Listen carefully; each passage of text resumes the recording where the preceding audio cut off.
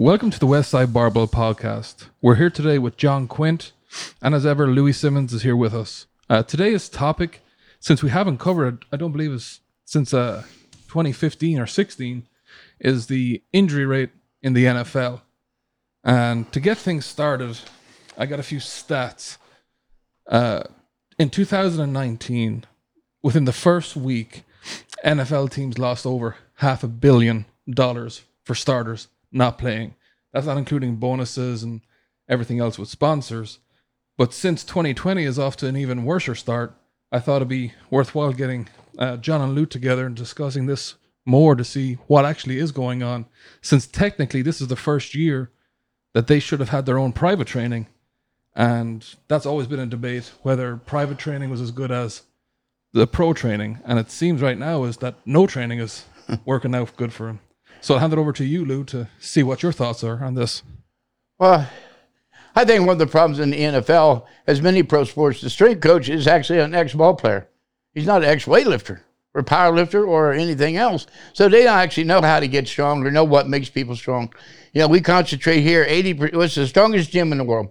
We've owned a world record since 1986. Never have we not had a world record. And we have the greatest bench pound for pound in the world, the greatest squat pound for pound, the greatest total pound for pound.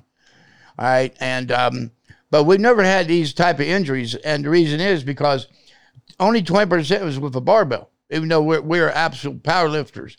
80% is small exercise for single joint activity. That way we don't have any muscle imbalances. That's why we don't get hurt. I watch teams have, just every year they got the same injury, groin injury. Their superstars, groin injury, can't play, lose national championship. Next year, what happens? Their top draft pick in the NFL, groin injury. Same thing. They just don't learn.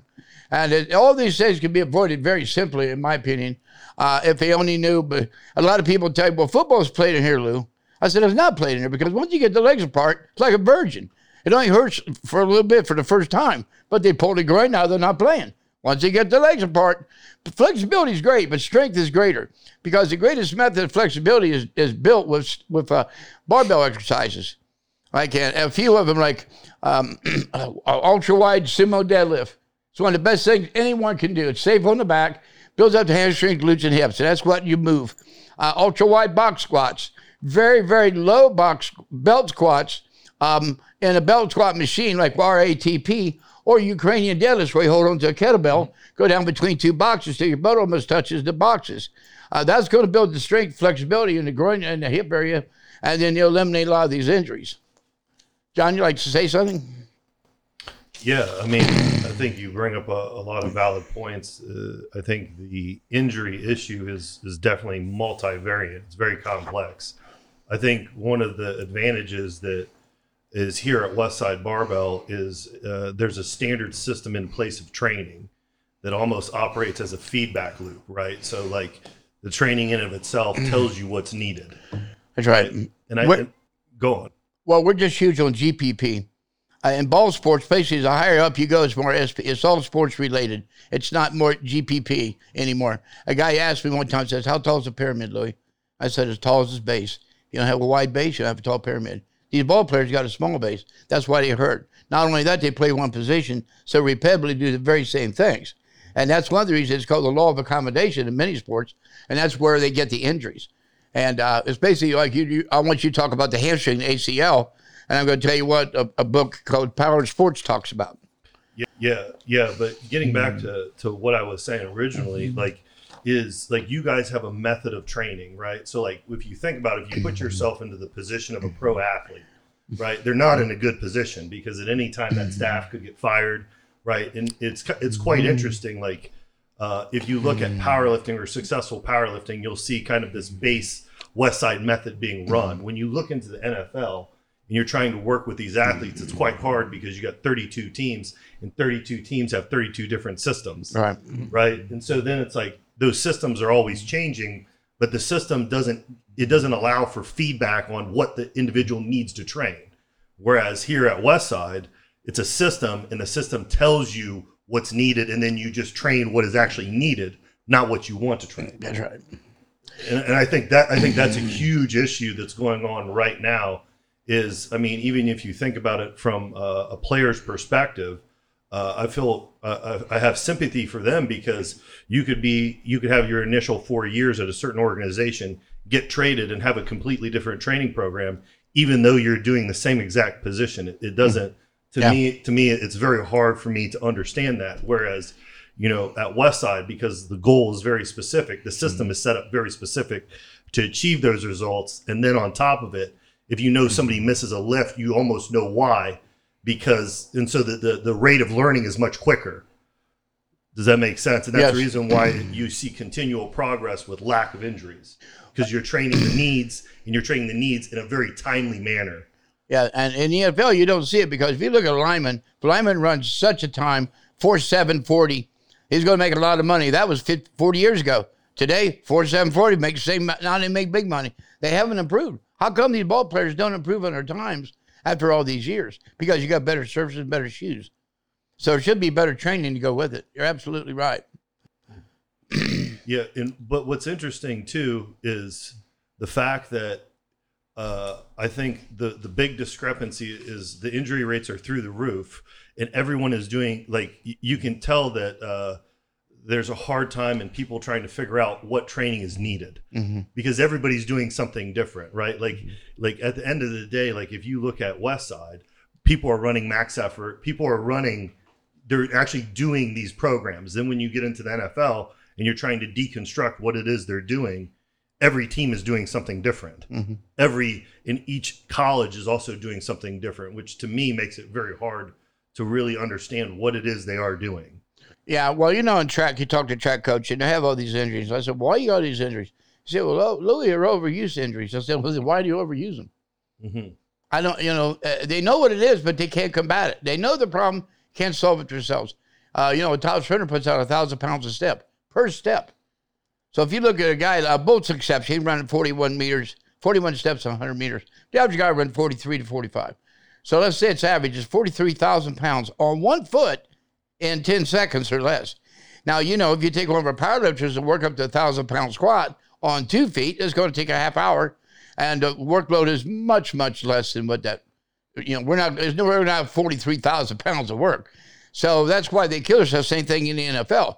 They talk about all these AC injuries, which I know you're in your medical field you get into. You do not have to have hamstring. And if you got AC injury, even if you have strong hamstrings, you can play. I tore my AC years ago. Remember Doc Knuckles? He said, you'll be okay. I took about 3-4 weeks, got it back together, never got it fixed. I deadlifted to 715 when I was 57 years old with it. I mean, it's still there. I got the other knee replaced, but not that one. All I did was keep my hamstrings strong, doing, Russian leg curls, glute ham raise, inverse curl, reverse hyper, and so forth. Training what I needed. And a lot of band curls for soft tissue. We try to do 100 to 200 every day for soft tissue work where you don't have these soft tissue injuries. Yeah, exactly. But it goes back to the training here, right, is meeting the need in a timely manner, right? Like, but that's because it's an organized method of training, right? Right. And I think it can't be understated that the issue is right now, if you have 32 teams in the NFL and you ask all the strength coaches, they're all going to give you somewhat of a different. Oh, yeah. Right. Yeah, we got their philosophy. Right. When realistically, at the end of the day, like, I don't think that like training is complex, but I think it's also simple because it's meeting the need. And you know what I mean? Like the athlete's telling you what they need. Like the injuries are clearly a feedback mechanism. If you use them in that manner, you can't just brush them under the rug like they don't exist. At some point, like you have to start to figure out how to start to train how to start to build capacity up so that you have more of a buffer zone so the injuries are mitigated or they don't occur. If you're a beginner, you look at exercises and you think you got all the answers. Then you always find out you don't have all the answers. That simple exercise becomes a complicated exercise.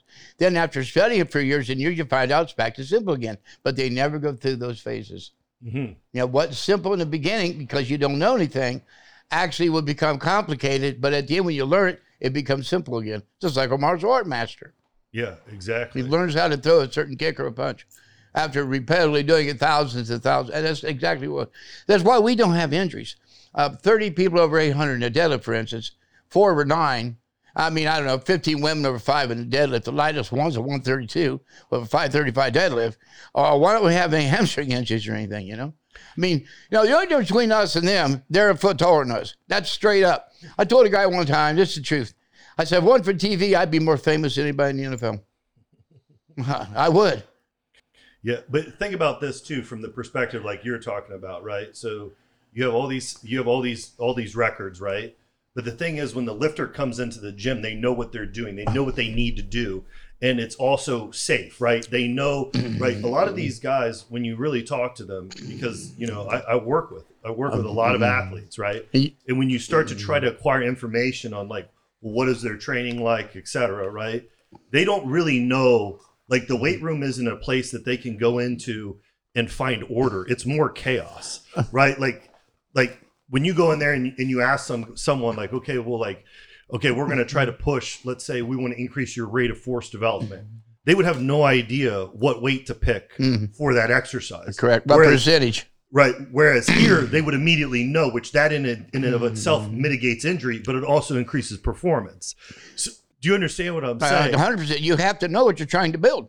If you're trying to build explosive strength, you have to do maximal strength, but then you're going to use 30, 40%, not 75 and 85%. Exactly. You have to know. If you don't, you're screwed. But think about it. They don't even know what their one rep is because they're never like, so like when they're training, that's what I'm saying. Like when you really ask these guys, hey, what are you doing? Like, how are you training? They leave it up to other people to do it. And I think maybe this is something that is important even for lifters. Probably some of the best lifters take it on themselves to be more self-reliant than instead of waiting on a coach to tell them exactly what to do. Exactly, because they should know what to do. And another thing, I looked at programs. It's a program that said, well, what do you do next month? This. Well, how about the month that? This. Program never changes. The human body changes. And but they stay on the same program. That's why eventually they make no progress. Again, the law of accommodation. Yeah. And the other thing, too, to take into consideration is not only do they accommodate from the training, but they also accommodate from the game. That's right. You get what I'm saying? Well, in sport, it's called the speed barrier. If you grow up playing football or any other basketball, for instance, or tennis, that's all you do, you will get to a point you can't run any faster neurologically. It's called the speed barrier. You have to quit running and do exercise like jumping and lifting weights and so forth, and then you increase your running times. Yeah, a different stimulus. That's called the conjugate system. Yeah, 100%. People they don't understand the conjugate system is also to bring up weaknesses in areas. By bringing up a weakness, you can correct technique. A lot of people don't understand that. They don't know why they can't run because they don't have any glutes. The hamstring, it ties into the hip up here, does 7 times the work it does where it ties into the knee. So now if you don't know that, you're going to spend all your time doing leg curls, and you're going to go nowhere on a football field but getting a leg curl injury, hamstring injury. But if you do reverse hybrids, you glute hams and all that, build up in wide squats, it builds up those muscles, they tie into the groin, you'll never get hurt. You brought up a very good point about a few minutes back about overuse injuries. Well, technically this year, they never ran because of previous years. But just like in 2011 with the lockout, was it that the injury rate was up 25%, 44% was on the hamstring and the Achilles. But do you think they're missing out on that factor? They don't understand that, yes, you're not running, but you're losing that force, and you could put that force in by doing plyometrics or jumps, and that the training itself is going backwards because they're not accounting for the lack of running that they did. They used to overtrain them. Well, one of the simple ways to measure power is to jump. It's your jump test where you jump up and touch, or you jump onto a box. And like Tom talks about plyometrics, you have to know, the problem with plyometrics is too many coaches do plyometrics, have no clue what they're doing. For most people, for even in the NFL, you barely want to go over a 20-inch box, because you jump off a 20-inch box, land, and jump onto another box or up for a touch test. If your optimization phase slows down, you're on the ground too long, and you lose your explosive power. It actually leads to building maximal strength. So what are you trying to build? You want to build maximal strength, raise the box up to a meter, or 36 inch. If you want to build explosive power, you got to keep down about 20 inches. There's not many people know this. They don't know how many to do, I've always recommend most people. I had an Olympic long jumper in here this year, silver medals. I had to do 120 jumps a week. 40 times a week. Everyone else top 40 twice a week. And children or beginners 24 twice a week. That's what's recommended by Bert Verschansky. And I've always followed the recommendation by the people that invented this stuff. I didn't go out and think I'm going to outsmart them, because I'm not. Mm-hmm. Why would I? They've done it for years and years, so why would I just do what they do, Mm-hmm. Yeah, but that's interesting because, like, you did that, but you put a loading parameter or constraint on them. Right. So that then you would... Yeah, go for it. Starts with optimal. Yeah, exactly. Train optimally. Right, but once again, it goes back to, like, there's a base system that's being run that just doesn't exist. So, like, it's almost like the same thing, Unfortunately, I grew up a Browns fan, so it's like each year they have a new offensive coordinator and defensive coordinator, right? And because of that, you see no consistency regard. Well, you do see consistency. You see consistent poor performance. Yes. In regards to the Browns' play, like, over time. Right. Well, and it's the same thing in regards to performance. Like, if you replace offensive coordinator within a performance staff, and that staff continuously gets turned over, right, then it's like, I mean, it's literally crazy. Like bringing in new bosses. And all of a sudden he wants us to do the same job we've been doing, totally different. Now we're in helter-skelter, and then 6 months later he leaves for a better job, and we're stuck. Another boss comes in, wants to change again. Yeah. Well, it never matters our job.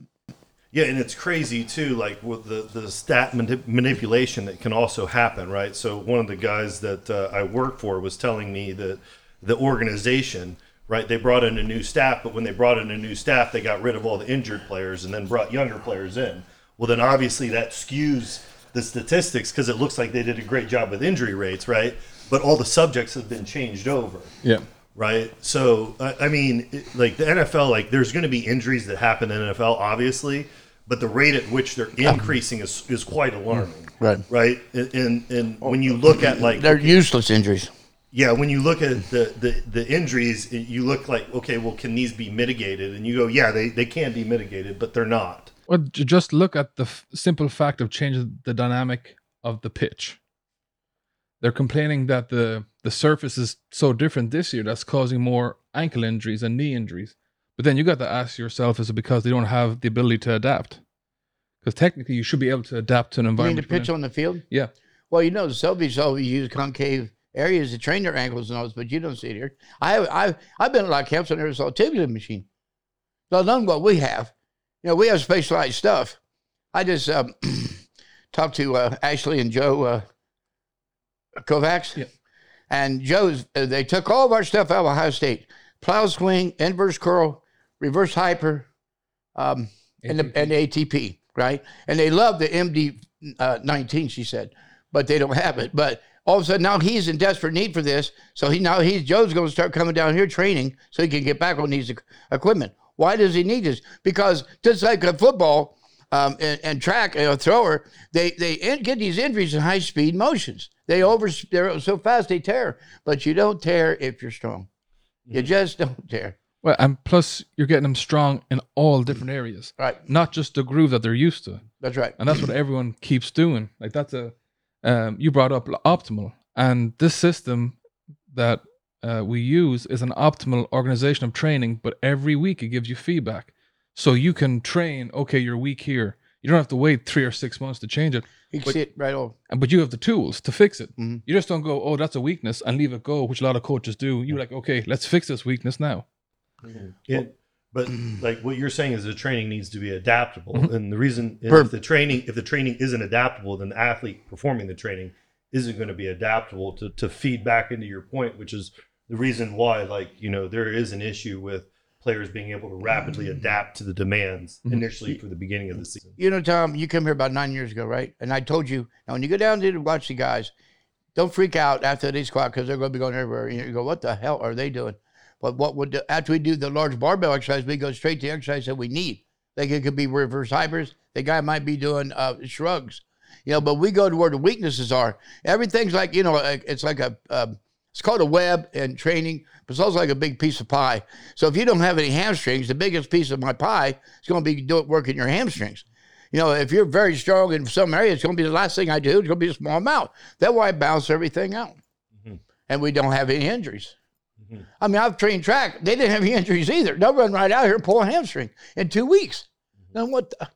There's a lot of sports that's really bad, like bobsledding, terrible. I said 3 people, Olympic bobsled, all 3 got hamstring pulls because they don't do anything. They think Olympic lifting. Take that word Olympic off the clean, jerk, and snatch, and it wouldn't be so freaking popular because they're not going to the Olympics. You know what I mean? They're not going to the Olympics, so get those 2 names off. They're just 2 exercises. They do not make you explosive. Explosive trains 30 to 40%. Weightlifting is a speed string sport, and these people don't even know it. So for those they don't know they're doing something, they don't know what they're doing. Mm-hmm. For those athletes that came here and they left in 2 weeks, they got injured.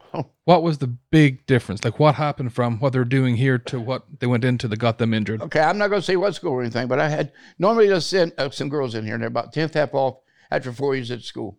About 2 months later, they're gone. They sign a contract. Well, there is always a hamstring. So I told the coach that this one girl in particular on the inverse curl, she was way off with everyone else. I said, she's got to bring the hams up. I mean, it's not even when she was here, they still had to come way up. But she pulled out here 2 weeks later, running a longer distance race, which I don't know why you would do, pulled a hamstring. Now she's out of track. Mm-hmm. Makes no sense. You know, an injury is like a bucket. You get a hole in that bucket, it's going to leak forever. Mm-hmm. Any doctor tells you you'll be better after surgery is out of their freaking mind. They must be smoking dope because you are not going to be better. I'll give these are tough ass guys. That's one problem with them. They play hurt, and they'll play because they know if they don't, you know what the NFL stands for? Not for long. Mm-hmm. If the NFL, if the system was a better system, the average length of time a ball player plays is less than 2 years. Mm-hmm. You see these perennial all-stars that play 8, 10, 12 years, but a million of them are gone. It'll last 2 years. But even the ones that stay in, look at the quality of life when they leave. Right. Like very few come out unscathed. Well, I'm a good example though. If you stand something long enough, you're going to get the hell kicked out of you. But but I trained wrong for 12 years. Had I been brought up in the system that we use today, the West Side system, which is basically the Soviet system, adapted with my exercises, who knows what I would have done? Mm-hmm. I mean, I did it to 475 and I was 140 pounds because I was a laborer, block tender, Mm-hmm.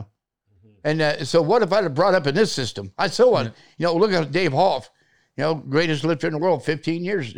That's another thing. They talk about a lot of training. Well, Chuck Vogelpohl made it 25 years at top 10. World record. The records got broke, but, when he retired at 25 years, he still held world records.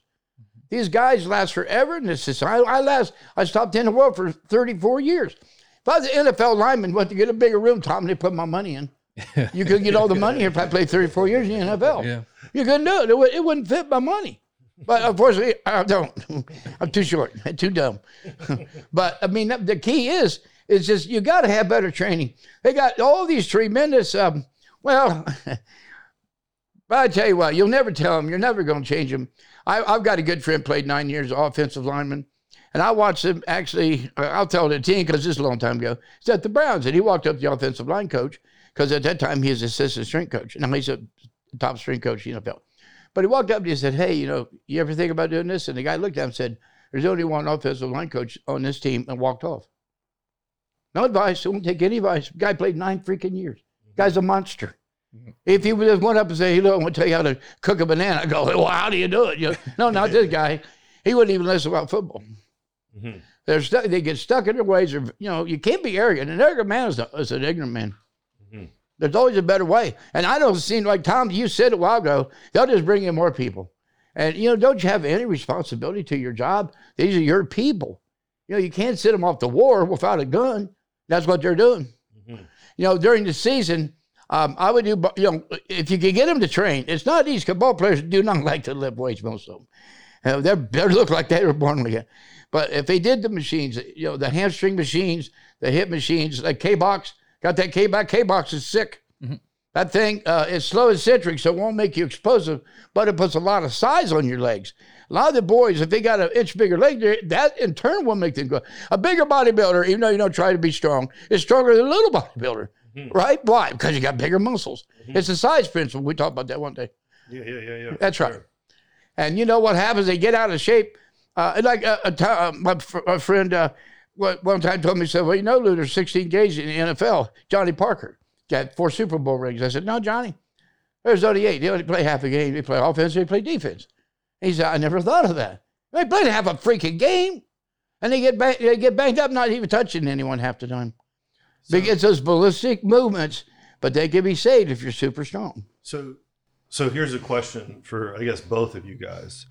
Do you think that the reason why the players may not like to lift per se is because they haven't been rewarded from what they've done, because maybe the training hasn't been what they need, right? You get what I'm saying? Because I feel like some of the elite level guys, they want to train, they just don't know what they need to train. Do you get what I mean? So it's almost like I feel like that may be a huge part of the issue, where guys are like, well, I don't want to do this because I may mess myself up, because they just don't understand that, hey, this is what you need.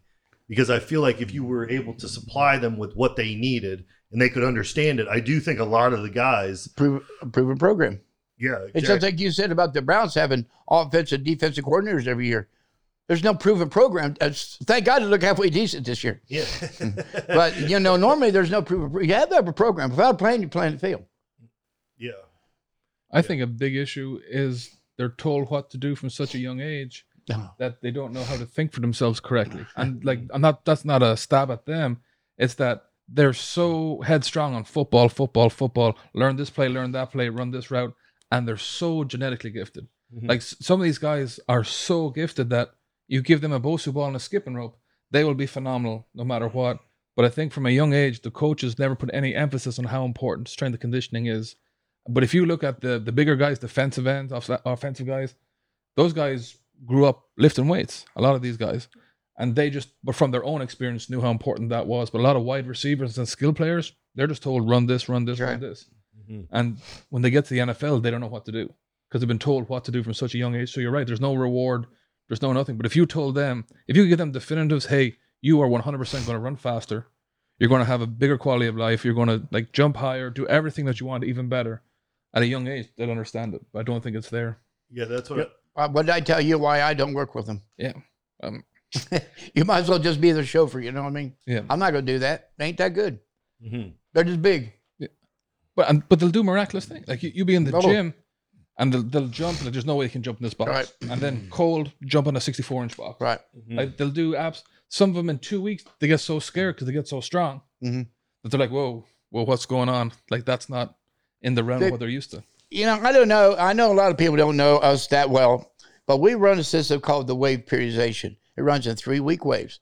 And because we're strength athletes, we go 85, 80 first week, 85, 90. We do 25 squats and 25 deadlifts at that. It's very high volume. The velocity is slightly slower than a lot of sports. Weightlifters would do 75, 80, and 85. All right? Okay, so all my work is designed for one purpose, to become strong or speed strength. Like weightlifters have to be fast with heavy objects. We don't have to be fast with heavy objects. All right, but the key is this training came from sports. A lot of people don't know this. So if you got a soccer team and you want them to squat 350 pounds, you set the wave up for 350 pounds at 80. 75, 80, and 85%, they will maintain that 350-pound squat all year long. They won't get hurt. Mm-hmm. There's no need for a squat 6, and they're sure they better not be able to squat 150 either. But if you set that wave up, all that training is designed to make them better year in, year out. That's why we get so good and we don't get hurt. Mm-hmm. It's come from a team, team sports. But here, team sports don't want to do it, and they don't know they don't know anything. I don't know anything about football. I know crap about football. I watch football. I don't know what a nickel defense. I don't have to know it. But you know what? If I was a strength coach, I know strength. You ask me anything you want, I'll answer the question. Mm-hmm. I've taken super strong guys, 2,400, 3.5 years later, 2,930. You know what I mean? So that's easy. This stuff is easy. If you look at it, in our sport, the top 25 totals, we have about 22 all time. How could that be out of a private gym with no sign? Because we have a system and we follow it. Is exactly what you're saying. Mm-hmm. Yeah, that's the real issue. So it only compounds from there, because think about it.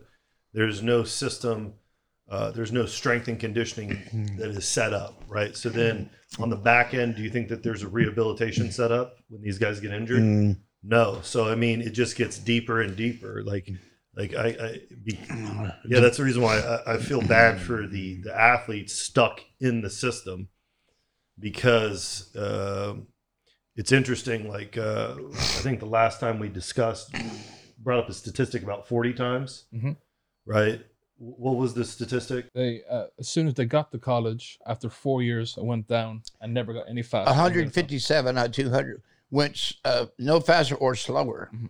Right. So it's interesting. I don't know the demographics of that study, but that's obviously not a good study. Well, right? these are top recruits. Okay. You know, out of high school, and and top 5 for going in the NFL. Right. So, well, if you go in the NFL, you're at the top of the cream.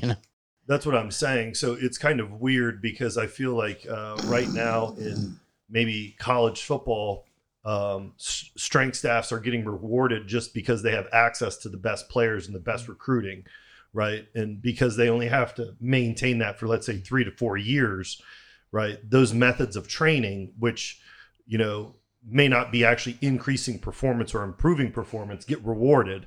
And and do you know what I mean? And then that system, that system continues to then grow within college football, which then obviously that trickles up into the NFL and trickles down into high school football as well. You guys aren't as old as me put together, but years ago, we did a Nebraska program. What the fuck is a Nebraska program? They go win the national championship and they think they know how to lift weights. They're out of their mind. Yeah. Why can't we go play football? Why not make a football team of my guys down there? Just for instance, all I did was work on the hamstrings and some with a lot of sled pulling, inverse curls, isokinetic squats, all right, and glute ham raise and reverse hybrid. The kid ran 10 and 100. He's Big Ten indoor champion. He could run 60, but he slowed down. Ran 10:47 and 100. A high state coach. I say, where it come from? Because I don't give a damn. Because I never got any credit for this. High state coach is in 1986 or 7. He said, Georgia don't run faster. I had him 9 weeks here in 10:17. Mm-hmm. This year, 2020, they duplicated a 10:17 at that school. This year. Kevin Akins in 1987 through 70'10". It is still the school record at Ohio State. You think they'd ever come down to that? Well, Ashley did. Yep. Now, she's got some really good throws. I'm not taking credit because she's a smart girl, very technical. But she didn't know the weights. But she came to us, learned the weights, and she's killing these people now. Got 4 girls over 56 feet. Mm-hmm. Got a girl that she says can just about dead a 700. Mm-hmm. A big problem, and I want to say, I don't give a damn. I don't have no ego. I could care less because they're not here. But a guy called me the other day. His girl just won the world championship in hammer throw. First time, like it's been, I don't know if it's ever been done for American. This girl on pin 3 in our rack pulls 700 and she hang cleans 341. They do all of her program. I take that much credit, but he's a good technical coach. But why are all these different sports like Stipe and years ago Kevin Randall, why were they UFC heavyweight champions? You just need a freaking system. It don't matter what damn sport it is. But to build upon that system, I'm not kind of playing devil's advocate, I guess, but a strength coach can't be a strength coach because they're attached in football to the head coach. Whatever he says to do. They're not independent. So then you run into well, do I lose my job? Because some of these guys know what to do. They're just so afraid to try step out of the boundaries because they'll lose their job. How many strength coaches do we know have moved 5 or 6 times? Head coach goes, but I don't understand why a strength conditioning staff are not independent. Because your job is to make athletes better. You should be working for the athlete, not for the organization. But they work for the organization, so their job is to recruit. Okay, hey, make sure these guys don't get injured. And if they get injured, make sure there's someone there to back up. That's all. I think, once you have that fundamental flaw, how can you fucking develop forward? Needs a union. Exactly. Well, what's interesting, too, is this, I believe it was this year, but someone was explaining to me that one of the top programs, the head strength and conditioning coach, left the program to go to another school where he's the special teams coach, right? Which is quite odd to me, right?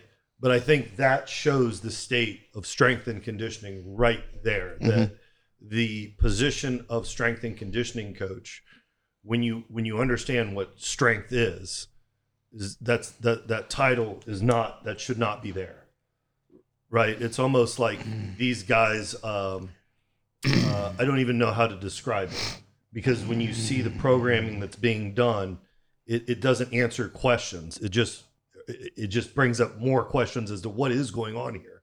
Like, how are you guys investing your time, your energy to do work? And is that work actually making these guys better?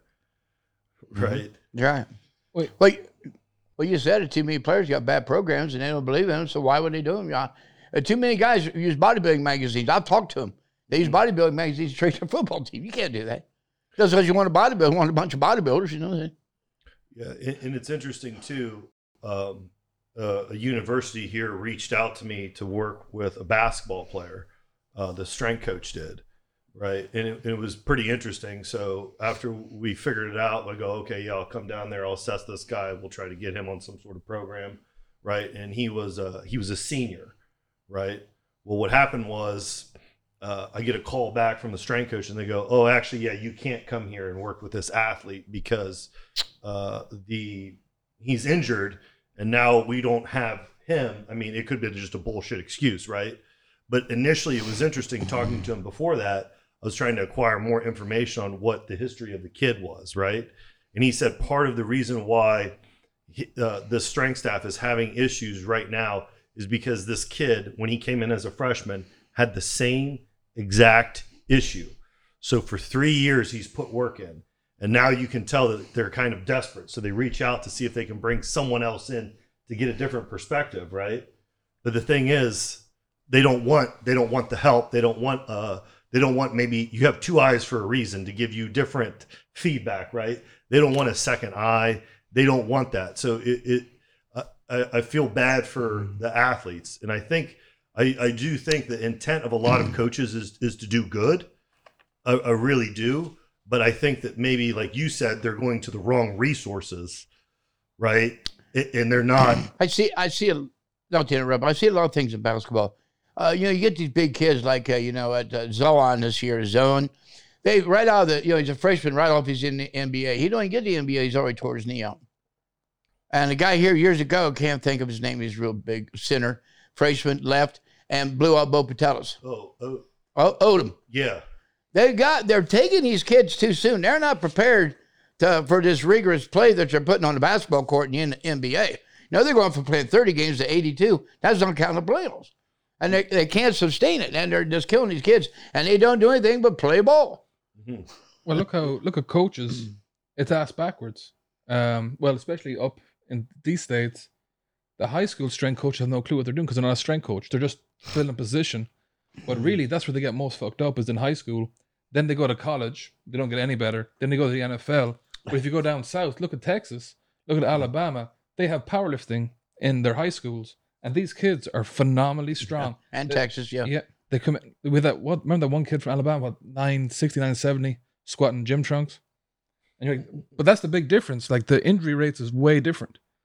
But here, there's no emphasis on, you got the highest paid strength coaches in the NFL and collegiate, but high school, nothing. But they come in to that program. Like, how many more athletes will you get if you've got a better high school strength and conditioning program? Mm-hmm. And longevity, though. Yep. I keep telling them, I said, if you play one more year, you're going. It's a lot of money for these guys. Mm-hmm.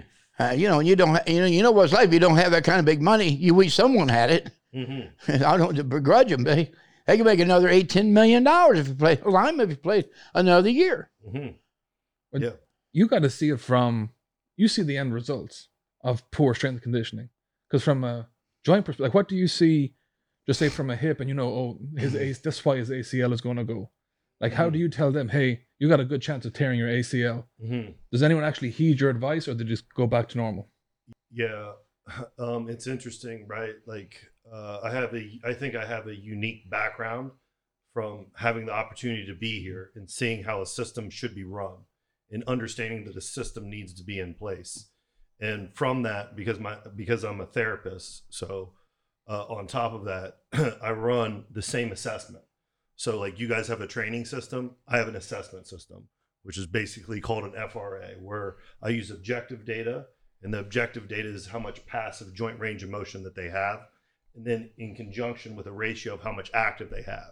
So for instance, the reason why that's important is, let's say that you have someone that does yoga, right? They may have a ton of flexibility, but then when you ask them to actively move into that range, they have no control. They have no ability to generate force, right? So this is a high risk injury person, right?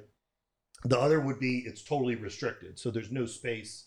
If you just conceptually think of a joint as a space where two bones articulate but don't touch, and the more space you have, the more rotation that you would have. Does that make sense? So, for instance, unfortunately, the college that I went to, I was treating that quarterback, and he came in for a low back issue. I assessed his hip joint, and I saw that his hip joint was really his back was compensating for his hip, right? He had a serious issue with his hip, which would make him a high indicator for an ACL, right? And so I told his father that. And I told his father, I'm like, listen, I know he's complaining of his back, but realistically, you want to do this. Well, unfortunately, he did tear his ACL that year, right? Now, that's just one instance.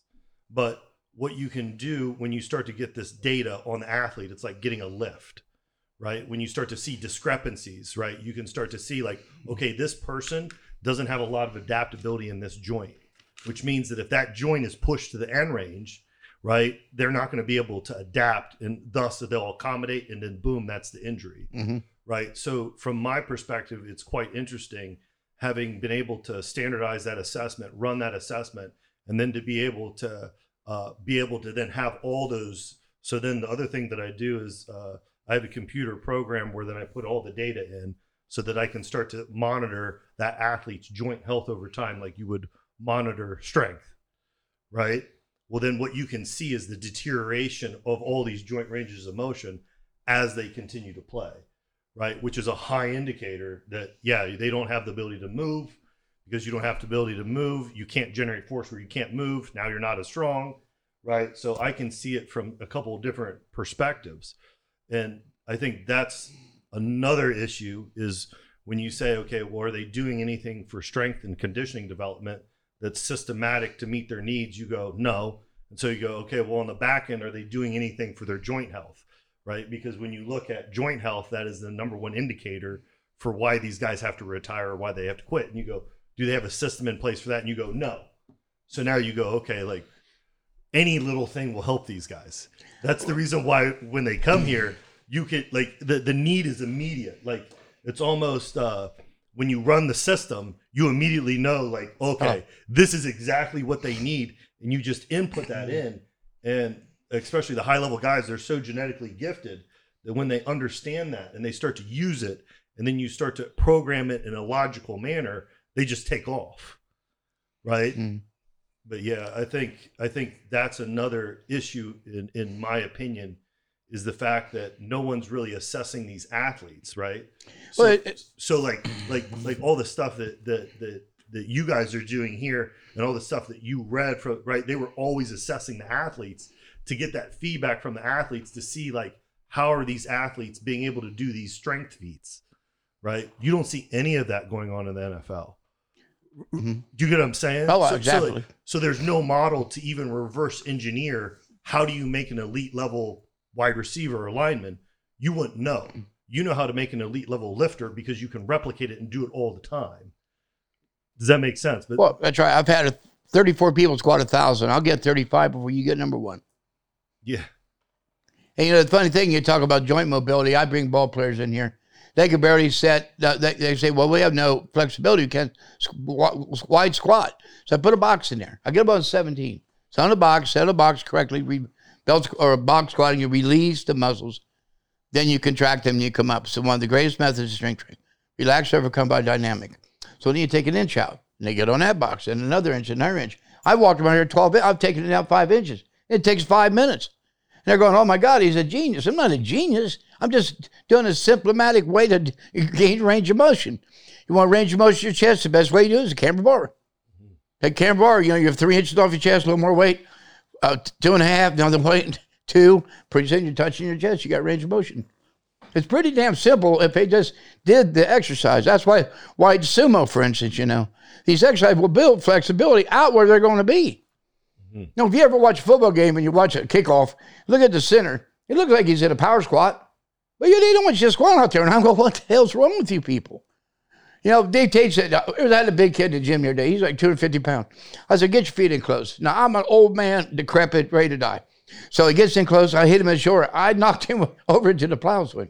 Said, take your feet out. I hit him like hitting a rock. What the fuck? What part of this don't they understand? You know, I don't get it. I'm never going to get it. But because they're never going to, the problem is, the hardest thing for a human being to do is change. I see it in sports, just basically in tactics. You watch an NBA game. I watched it the other night. AD gets a foul, so he don't already play in the second quarter, right? Now you keep him out of the game to the fourth quarter. You can lose a game in the second quarter or the third quarter. You don't necessarily have to lose it in the fourth quarter. If they left him in a game, had he gotten his fourth foul? Who the hell knows? Anyone ever take stats on this? No, because every coach in this freaking world says our back has done it the same goddamn way. They don't change. I watched the Browns game. They're killing them, right? Killing Dallas. What do they do? Going to prevent defense. They'll score 24 points in the quarter. Good thing I don't own that team. You can't go soft. I would blitz every damn. You know, I would whatever got me there. That's what I would do. I would not go soft and let them march down that field. And that wasn't to 525 yards. That's pathetic. Why? Because that's all they know. I'll guarantee you, if you took a stat, most of the points in the ball game scored in the last 2 minutes and a half, last 2 minutes of the final game, because they go soft. So why do they do it? But they keep doing it. It cannot be right. No one can say you can score 24 points in the quarter after held the team down to nothing, and you think you're doing the right thing. I don't know, but when you deal with people like that, how are you going to get them change like this? You can't get them change the game, let alone the weight room. People say, well, weights aren't that important. Well, how come these weight rooms in college, $500,000? The hell are they doing in there? At the very least. Huh? At the very least. Yeah. You hear the commentators, got to get in the weight room, got to get in the weight room. These are older guys. You're not going to hear no 19-year-old kid up and say, they got to get in the weight room. You're going to hear the old men say, got to get in the weight room because they know what the weight room's about. Do you know when the first NFL strength coach came here, or the first NFL team, what year around? Well, Joey Batson come here early 90s, but see, Joey was a powerlifter. Yeah. I asked Joey how he done it. You know, he's at Clemson. I said, how'd you do it? And he said, I handled the weights, and I got a guy to handle the cone drills. I mean, that's what because I don't know about no cone drill. You know, so I said, but he's a smart guy. Obviously, he's pretty damn successful. But out of all the hundreds, it has to be hundreds, not thousands, coaches that came here, how many have actually take heed of the advice and implemented it correctly? I'd have to be there, but I'd say, I mean, a lot of them do, but I'd say they're probably doing it 50%. You know, it's like cooking without 50% of the ingredients. It's not going to be as good as what we're cooking. If you got it, I mean, there's a reason we do what we do. You know, like if they would just pull sleds. I know. If they just pull sleds, they'd eliminate all the stuff. Push wheelbarrows. My friend, told me that he worked with the Saints for knee injuries. So because this is how I brought my knee back a lot when I blew my patella in half. He used a sled. Jesse Kellum. I mean, he used a wheelbarrow. He said a wheelbarrow is like a crutch, but it's got wheels. So if you walk and you can put all the weight on one, you'll be very methodical with the bad leg, and then be on one leg and then the other leg, and build so you eliminate that bilateral deficit. And if you get in trouble, put the wheelbarrow down. And I've always used the wheelbarrow for that kind of stuff. Now, I've never heard anyone else ever to this day do that. Yeah. Another point I want to bring up, everybody, especially track, you hear bilateral deficit. I watch those guys, they're doing bilateral deficit work. Put them on the machine, they got bilateral deficit. They're never going to correct it. I think it's human nature. Why do I take off like this, with that leg out front? Why do I do that? Why do you fight this way, or maybe you fight that way? Why? It's nature. And you're always going to have a dominant side. I don't care how much bilateral work you do, you're never going to correct it. The kid I had up here was second in the 200 in the Olympics, put him in my plow swing. He had to be a minimum of 40% off on one leg. And this is, you don't get a lot better, And second in the freaking Olympics, and he had a terrible bilateral deficit. I've seen it all the time. And how I've always corrected it, brought it up as close as I could, is ultra wide. The wider you go, the wider the weight is dispersed into both legs. If you're in here, you're going to teeter-totter, but you're out wide, you could the weight is dispersed evenly into both legs. That's as fast as I've ever brought up a bilateral deficit. But no, but they don't do it. The one person since I've been here that's come back and forth that's been consistent and their team's results prove it's a different sport was Dan DePasqua. Dan DePasqua, the head coach, was smart enough to keep his staff, offer them all long-term contracts, and then their most amount of injuries are in the off season, but they're little injuries. They're like strategized, like, okay, we can afford to have small injuries here, find the weaknesses and go. They're the first team, as far as I know, to have on retainer a wrestling and jiu-jitsu coach for hand-to-hand combat. They thought outside the box, but if you look statistically, the Melbourne Storm are one of the most consistent teams, always finishing top of the league. But look at the players they put out. I told him to do that. I don't know if you know that. No. But he's hit me a table one time. I'm going like, Christ, I got nothing to say to this guy. I mean, it says, he knows what the hell he's doing, you know? So I thought, well, what can I say? I said, I get a grappler in there off season. And he did. But I mean, I watched that tape and Dan was, I'm going like, this is, you know, he could run my team. They did everything, hitting heavy. I mean, you name it, they did it all. And you know what he does? He trains. Yeah, that's right. Yeah, you're talking about Dan. If you don't, trains. if you don't have goals for yourself, how can you make a goal for somebody else? Right. You got to have some skin in the game. That's right. Yeah. Exactly. Yeah, because if not, then you get what's called the expert problem. Right. But I think that's a good point too. Like, it's interesting, like, because Dan has that system set up, right? His whole goal is to fail and to fail fast, because the fail is now learning opportunities. So he's able to learn at an incredibly fast rate. When you have no system in place and you start to fail, you have no idea, like there's no feedback loop to tell you why you're failing. You can go off the rails. Yeah, which is quite scary. And that's the reason why it's like that's why, once again, like working with these guys, it's like you're trying to get them constrained onto some sort of system, so that, like, even if it's not the most perfect system, at least they can learn from it. That's the issue I have, is when the injuries continue to happen, but people aren't really learning from them. Mm-hmm. So then that means that you're just going to continue that vicious cycle of the same injuries, which is what you continuously see. Well, if you look at the system, you've created a culture too. And that's a big thing, because everyone, like, you have breakfast together, everyone talks. But a big thing that I thought was interesting when Dan came over, everyone goes to different places on their vacations to learn. And when they all come back, they all share their notes. Well, what did you learn? What did you learn? And they go, okay, that might work. But they all talk and they share ideas. And they're not afraid to be stupid. They're like, okay, this might be a stupid idea, but this is what I learned to work for him. And that guy he looks through all the papers, all the world. And he saw, I remember, a high school coach had a huge results in the shot put. He called up that coach. He's like, hey, how did you do it? Always willing to learn and not afraid to ask questions. Well, you know, coach, because he was afraid to look stupid, that's why I am basically the foremost person with band training. He said he was afraid to look stupid. I said, I'm not afraid to look stupid. Yeah. Now I found out what these bands are. It changed the whole world. You know, combination method training. And it's just, thank God he didn't have the confidence to try it. Because I got confidence to try anything, you know? Yeah. The other interesting part about Dan is, I remember me and him went out to dinner, and he's the only strength coach that I've talked to where he showed up with a pad of paper like Lou has and had just a list of questions. And I remember having to stop him midway through and be like, hey man, I'm here to learn from you too. So like, when do I get to start to ask questions? Yeah. Right. But I think he's definitely a special coach for sure. Yeah. I think we've covered a good bit. Any concluding remarks? I could care less if you do my program or not, because all I want to do is kick people's ass out of these four walls. But if they don't need to do this simple Westside program, they would eliminate 90% of their injuries, and they would win a lot more ball games, because their star player wouldn't be on the bench. Mm-hmm. Because it's a very simple program. It's all based on velocity training. If you talk to people about strength training, they don't even realize strength's measured in velocity, not weight. Mm-hmm. It's measured in velocity. So when they get that in their head, they don't read. I had coaches here a couple weeks ago, never read a book in their life. Their forms suck. They do Westside, right? I'm going like, what the hell are you calling? You know, this is, well, I can't say. But I mean, it was crazy. But you're just going like in a major college. And you're going like, you have got to be kidding me. I mean, you know.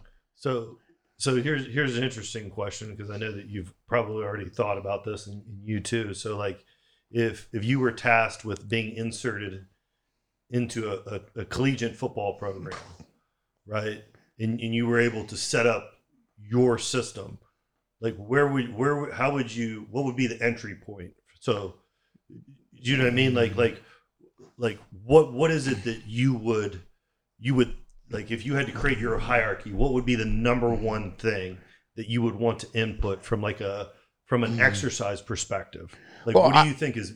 I would just use the waves for the bench squat, deadlift, cleaner, snap, power snatch. I'd use the waves because it works. And then I look at all my athletes and evaluate where they're weak, and I make them go do the exercises. Even if I had the vitamin machines, they would go do if you don't have reverse hyper in your gym, there's something wrong with you. I mean, there's something wrong with you. You don't give a damn about nobody, right? And but I would emphasize bringing up the weaknesses in all these ball players. Mm-hmm. They got tremendous strengths and some tremendous weaknesses. You can't put 3 more 100 horsepower in the hood of your car and don't think you're going to blow the rear end out or break an axle. Mm-hmm. It just can't be done. It all has to come up.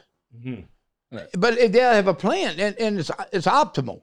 They do too much, they don't do enough. You know, I mean, it's just that's the way it goes. And why are they afraid of the deadlift? Why are they afraid to train their neck and lower back? Why are they afraid of that? Because they don't know how. Mm-hmm. But I think to build upon that, I'd get all the coaches, and I'd educate the coaches first, because the athletes are simple.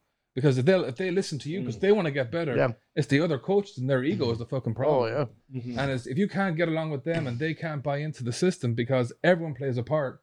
Because if you're going to train them optimally and then a coach is going to run them into the dirt, well then all your stuff's going out the window. Right. Yeah. That's why the ball players run slower. They run so much, they over-oxidize their bodies, and they develop into more toward endurance athletes, and they can't run fast anymore. Yeah. So here's an interesting question. So, you know, like when I'm treating someone, let's say their hip joint, like we're doing isometrics, right? To treat this hip joint.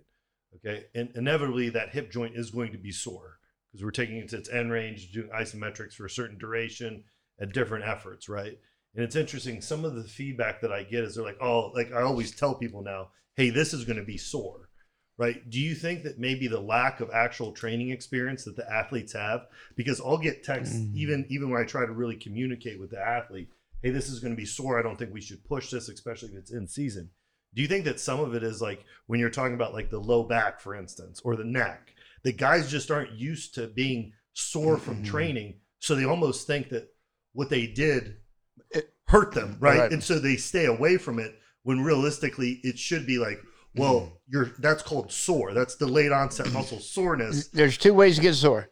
Unfamiliarity of an exercise or overtraining. They get sore from overtraining. Okay. And that's why they get hurt. Okay. I believe. Mm-hmm. You know, why do they come in every year and got to get them ready, for spring ball? Why are they out of shape in the first place?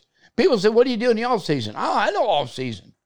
I'm not going to crawl halfway up a mountain and just go back down and next week get halfway back up again and then crawl back down. I want to get to the top of the mountain. So, you got Mount Everest got stages, right? Mm-hmm. You don't go to stage 5 and then go back to 4. You go to stage 5, stage 6, so right until you finally get to the top of the mountain. You just got to raise your work capacity. I noticed we had guys come in. I got a new guy come in. Tom, 2 sets, he's done. I mean, it's happened. Big Eric, he brought his buddy in. 2 sets, he's on the ground for. I mean, both of them, they can't. I'm like, it's not they're throwing up. They're blown up. And I'm going like, how can I got a girl that squats 730 and a 132 that squats 745 and 670 and 123. How can he do it and you can't do it? It's all based off your strength. I'm not putting you through something you can't do, Mm-hmm. Like, right now, if we brought a kid in here, you wouldn't ask to take if we brought a 12-year-old, you'd have him do a 6-year-old reader, not a PhD. Mm-hmm. And that's exactly how our training's set up for 6-year-olds, 10-year-olds, 20-year-olds, whatever. And hopefully as you get better in the Soviet Union, you train from 13 to 15, they evaluate you. 15 to 17, they evaluate you. 17 to 19, they evaluate you. 19 to 21, you're polished or you're going. Mm-hmm. And I always bring this up, I know I've said it before, about the last Olympics, 2 Chinese girls, divers. And I think he got first and second in one of the dives. There's another Chinese girl, she dove for Australia. Mm-hmm. Why? Because she wasn't polished. Mm-hmm. You got to progress as you go. You just can't get to you can't get to a freshman level of college and think you're going to be in the NFL for 5 years. It's not going to work. Mm-hmm. Well, that's why they want young. Remember the kid here in town? They tried to get in the NFL and he wouldn't let him. I mean, he was a bull. Can't think of his name. He won the national championship in 2004. Oh, they got documentaries about him. What the hell's his name? But they wouldn't let him in. Yeah. The guy's a bull. Said you can't come in this age. You don't play NFL football. Smart. To build upon what Lou and to answer, and you know this one was, and Lou always told me about it, but a big thing I've learned here, I'm like, Lou's, this can't be true. He's lying. Like, this can't. And then sadly, it turns out to be true. And as time goes on, it turns out to be more and more true. But we worked with a high level athlete, and we evaluated him. We worked with him, went through all the machines. We knew how weak he was, and we started to build him up. And we knew his work capacity was low. We pushed his work capacity up to see where it was. Killed him in the training session. No, not we did, but he tried to push himself. And I told you, John, I'm like, oh. He texts me, he's like, oh, I'm sore. I'm like, well, you're sore because you're out of shape. But I said, the first person to get blamed is going to be the strength coach. And watch this. 7 days later, had an event. Didn't do too good. Was sick, was everything. Who got blamed? Strength and conditioning. Was doing too much. When in fact, they hadn't do. Then I learned too, they've been so, like, cotton wooled that they don't like to look bad in the gym. Some of these guys do not like to look bad.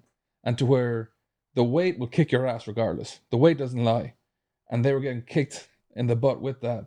And to where slowly but surely, strength and conditioning got phased out. And as that one phased out, what happened? The body went backwards. They started getting injured and performance went down. And that happens a whole lot. Mm-hmm. Well, they always blame. Yeah. You go blame the strength coach. Mm-hmm. Yeah, that's. I think it's interesting what you were saying though too is the evaluation process that the Soviets had, Mm-hmm. right? And it's the same thing, man. Like, Well, the rule of three. I wrote a book on it. They find out right away, like me and you and Tom. By 10 years old, they're kind of directing us into some type of sport. Not just because my dad played football. I got a football helmet on. Mm-hmm. You see that all the time. Although it is, you notice like Kobe Bryant. There's 3 Bryans in there. If you look at the Boses, there is exceptions, but everybody can't be like that. Mm-hmm. I don't see Mike Tyson's kid boxing. Mm-hmm. You don't see these marathon runners, their kids running marathons. You just don't see it.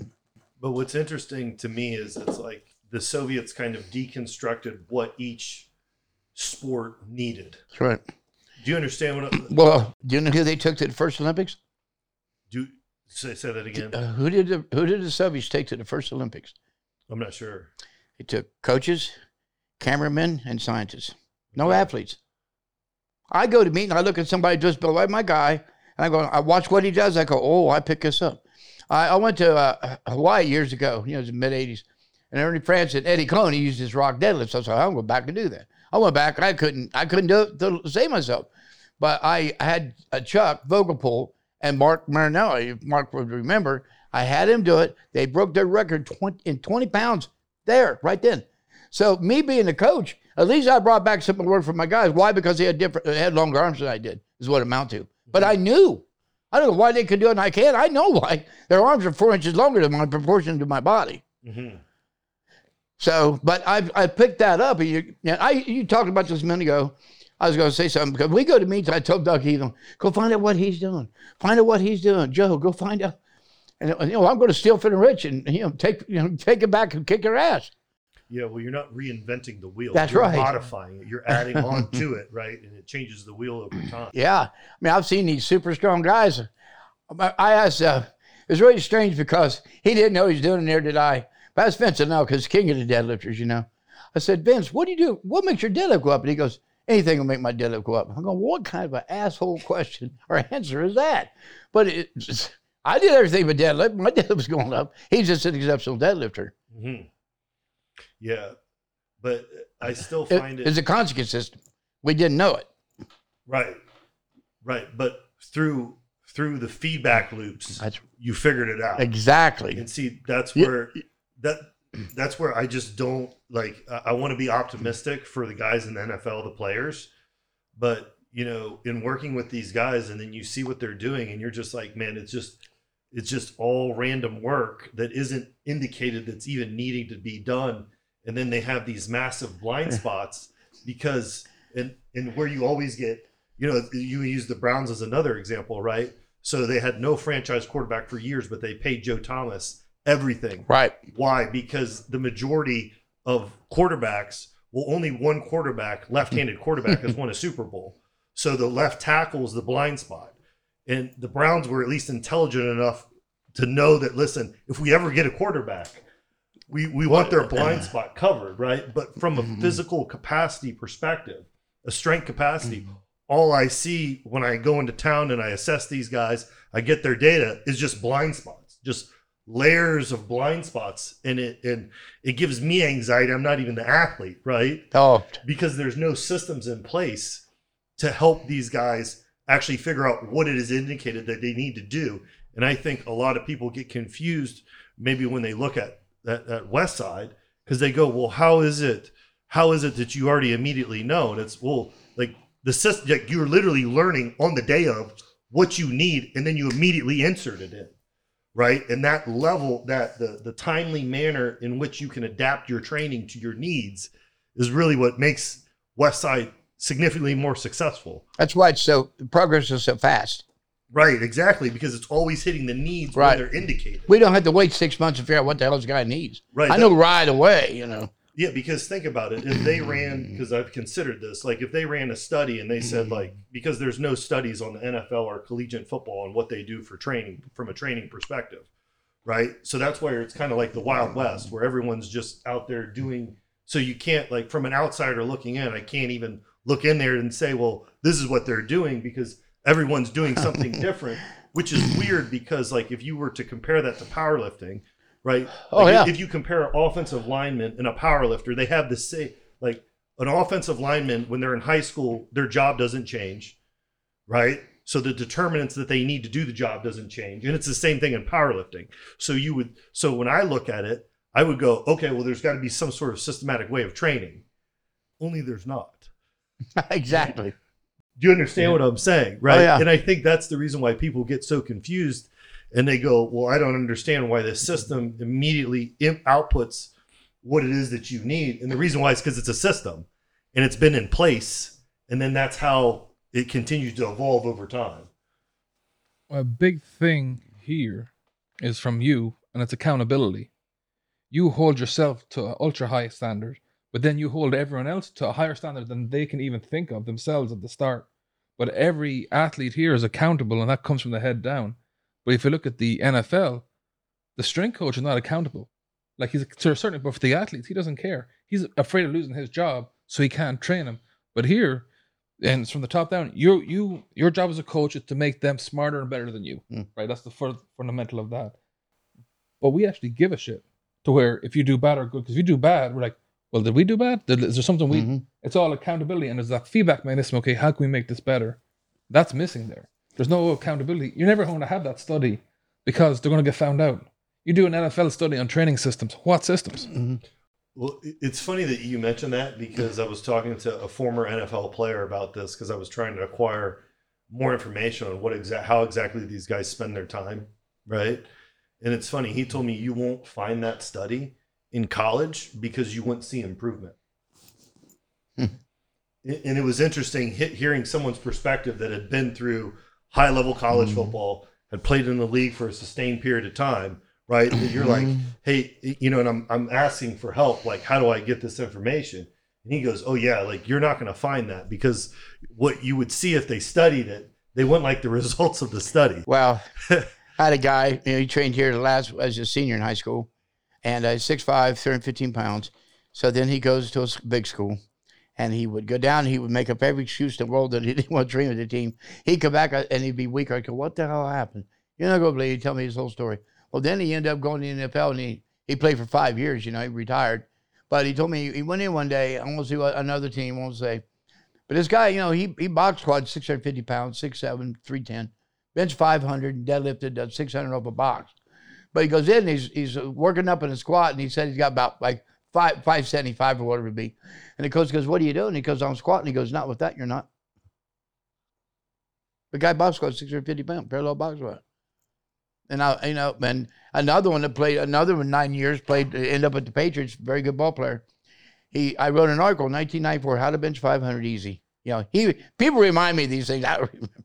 But he goes, because of that article, he said he played for 9 years. He could bench between 5 and 570 and deadlift 7 to 770. And he said that's why he played for offensive lineman. Mm-hmm. I had another one come here. This puzzled me years ago. That's why I would never work in, I like absolutes. Do I like slow cars or I like fast cars, right? Yeah, exactly. I had a guy come here, 5th year in the NFL, lineman from the Raiders. He comes here, and I worked him over the weekend. He'd got his own trainer. My pit bull's hanging off his jaw while I was here. But on that weekend, he was here 3 days. On the third day, on Sunday, before we took him to the airport, he got the longest standing long jump of his career. How did he do that in 3 days here when he's in the NFL for 5 freaking years? Somebody's not doing their job, Mm-hmm. That's all. And he wrote a thesis about band training because of it. Oh, really? Yes. Oh, that'd be interesting. Yeah. Okay. But every year. But sorry to interrupt, but see, that's what I'm saying, Oh, yeah. right? Like that athlete knew, like these guys, they get a hold of something and it works, and Right. they do it. That's Oh, the reason why, they'll blow up. that's why I'm saying, like, I just don't buy I don't buy it. Like, you look at these guys, and these guys are they're type A personalities. They want to be the best, Right. and they're looking for every advantage. They just, I don't want to say they've been disappointed. They just haven't found the system that they need yet.